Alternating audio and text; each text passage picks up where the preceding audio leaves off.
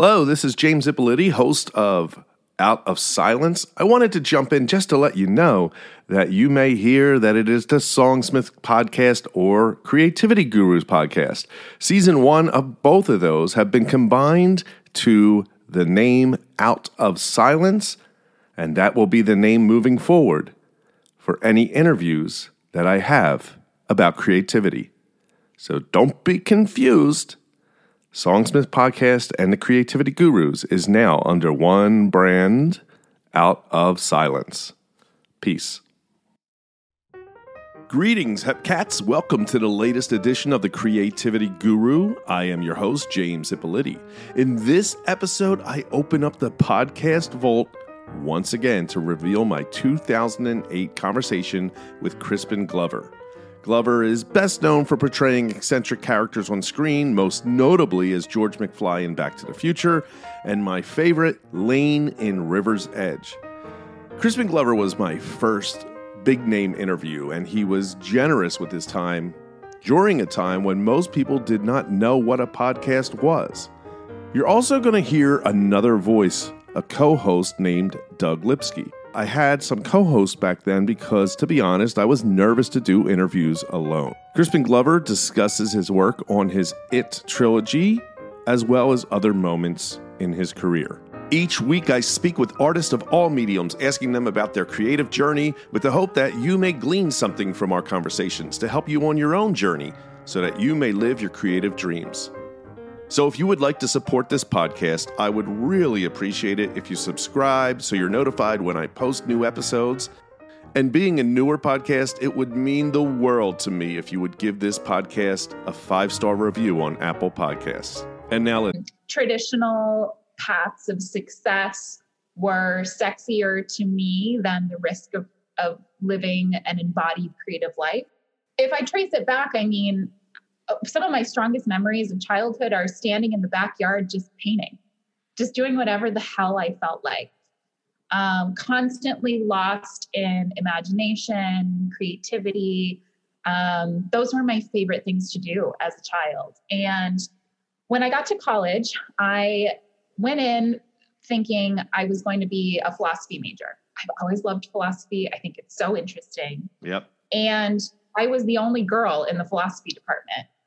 And as a freshman philosophy major, when there's all of these dudes trying to talk over you and tell you why you're wrong, it scared me out, if I'm honest. I got scared and I defected to the art history department where there were only 2 majors.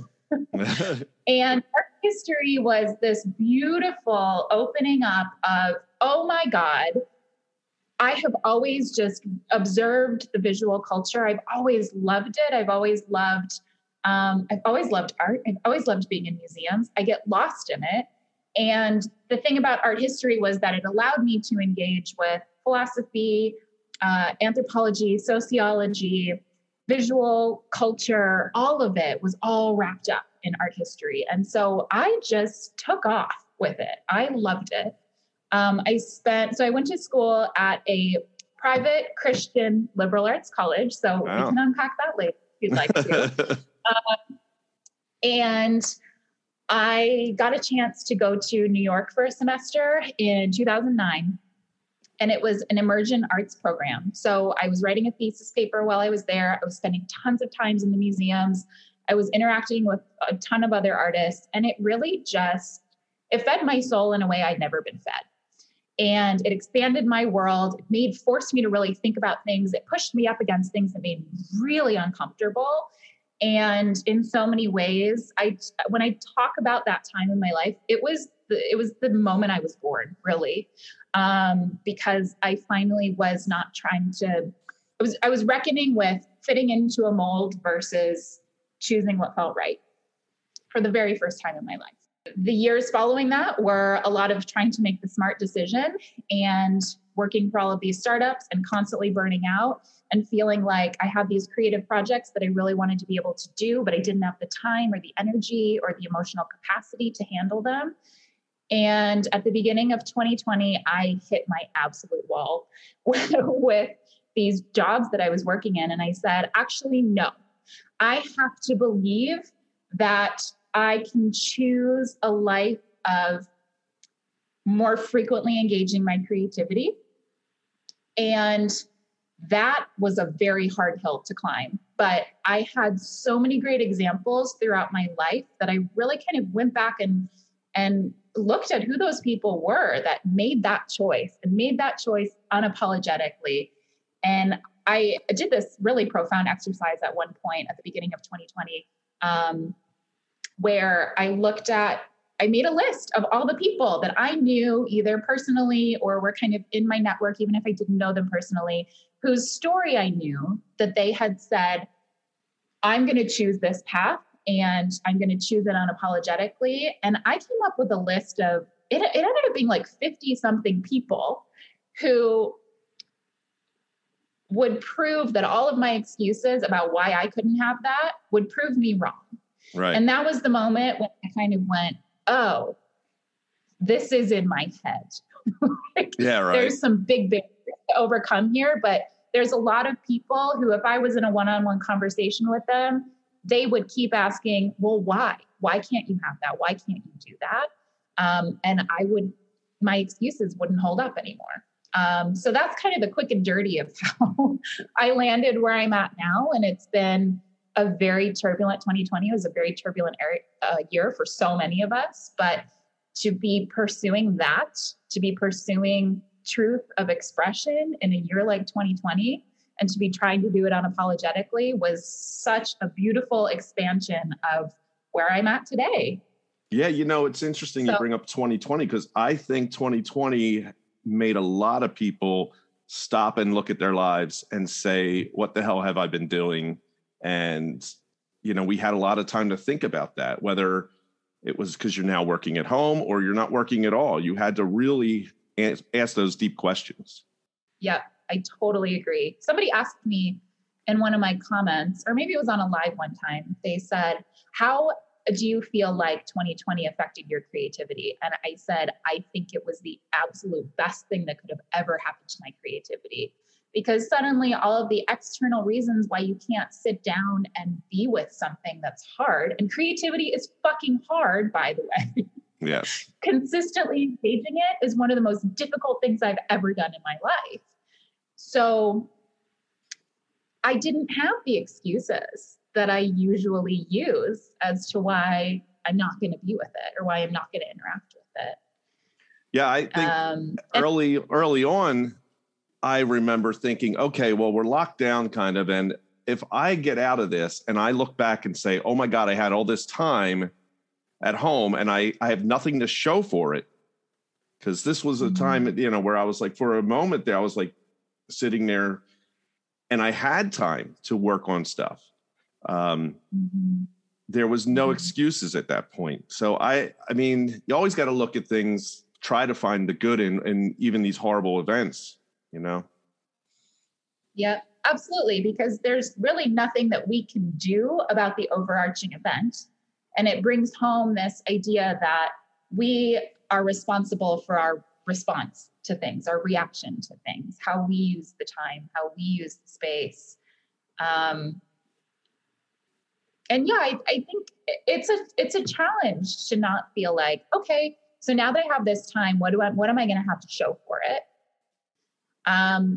And it's not even about that. And I think that's part of the unraveling. That's part of the unveiling is that, it's about my process. It's about paying attention. It's about watching myself do the things I always do, listening to myself, tell myself the stories I always tell, and exploring what goes on in that space. Where did this focus, I'm using on deep focus, the focus on deep focus, where did that begin? And it's the thing that you said in one of your TikToks that really stuck with me because I know I read it somewhere.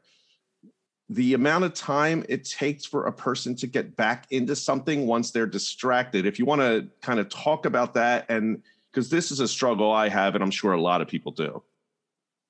Mm-hmm. Yeah, I think one of the reasons why so many people, especially neurodivergent people, are drawn to creating art, engaging their creativity, is because we've been given this story about being chaotic people.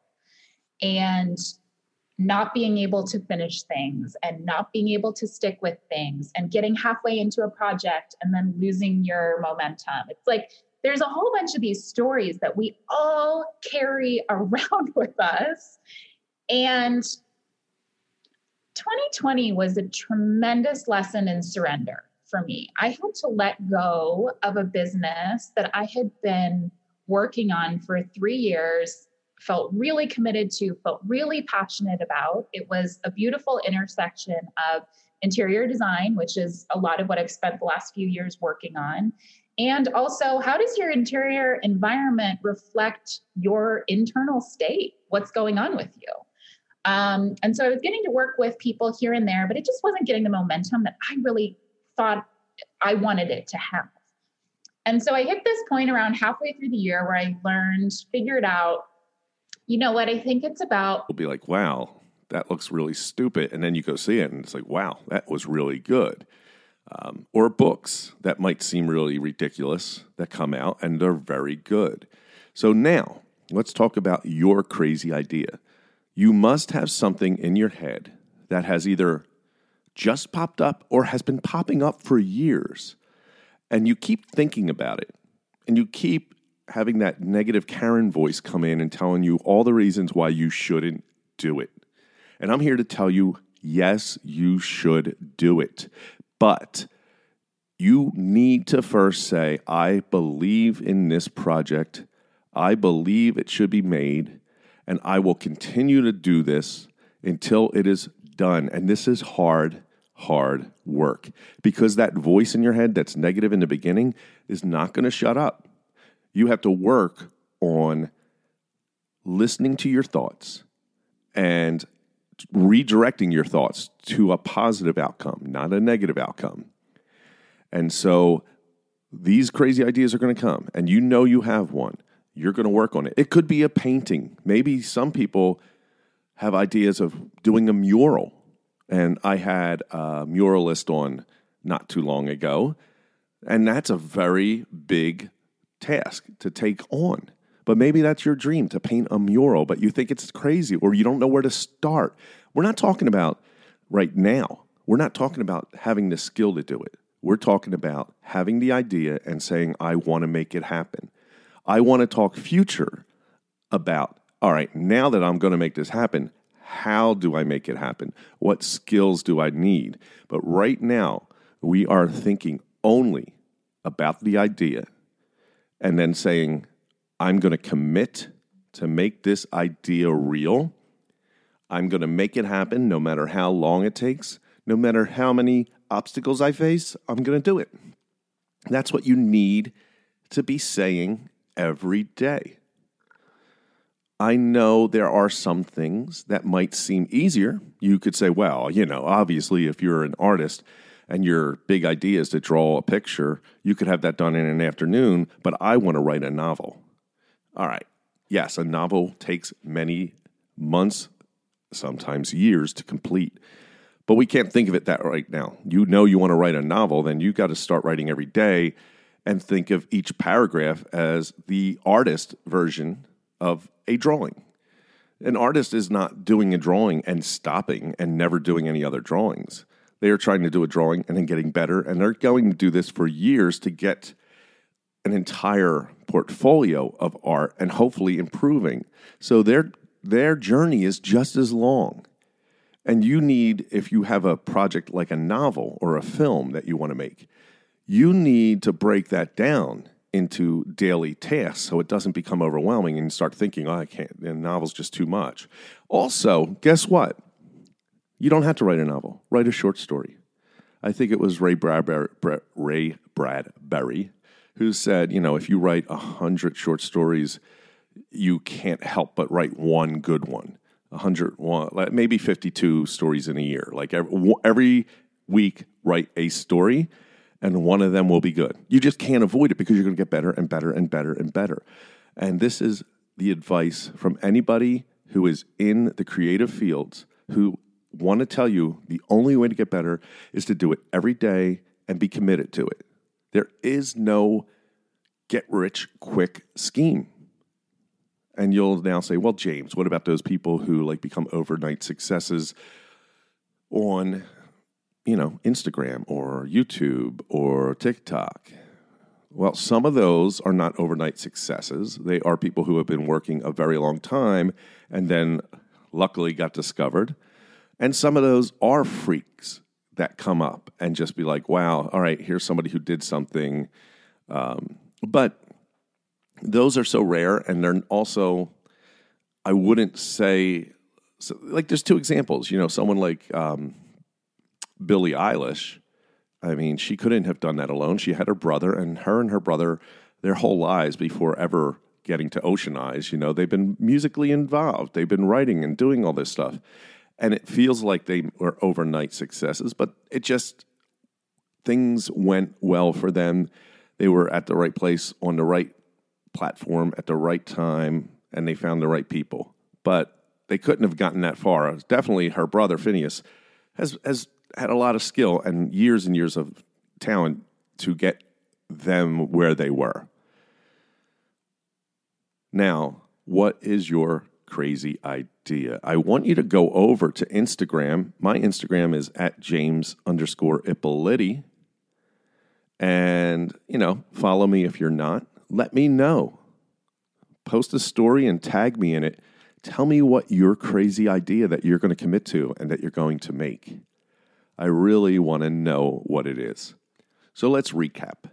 Crazy ideas can come from anywhere at any time. You also want to make sure you have a way of remembering those crazy ideas. Either you have a good memory like Stephen King, or you write it down. Then you must commit to that crazy idea. Commit by breaking it down into tasks every day and working on it every day. Turning off those negative thoughts. But the main thing is saying, I am going to do X until it is done. No matter what, it will exist. And I will work very hard, and I will push back when I get negative thoughts. This is the first step on your creative journey. Now, we're going to talk a lot more about everything when it comes to making this crazy idea a reality, making that project become what you want. But right now, the only thing you need to do is write down somewhere, I will commit to making this, and whatever your crazy idea is, happen. And to even make it better, have a deadline. By the end of the year, by the end of the week, by the end of the month, depending on how long it takes, right? If you're writing a book, I will commit to having a first draft by the end of the month, or whatever long it takes. Now, don't think, oh my God, a month, James, what are you, crazy? But they have, the National November Writing Month. People write entire books, and they're usually first drafts in that 1 month. But that's up to you. Whatever you want to do, don't beat yourself up. You know yourself. You know what you can accomplish. So make that commitment, and that is what I want you to do this week. I want you to make sure you're committed to making your crazy idea a reality. Again, make sure you follow me on Instagram at James_Ippoliti. I'm on TikTok at James Ippoliti. I'm on YouTube. Just search James Ippoliti. And until next week, peace and love. Do what you want with it. There are sessions that I get on where I'm squirrely as all hell, and I can't get myself to sit down and focus. Not a good session for me. But I know that doesn't mean the next time I do it, that it won't be a good session for me. Right. Because I know that's on me.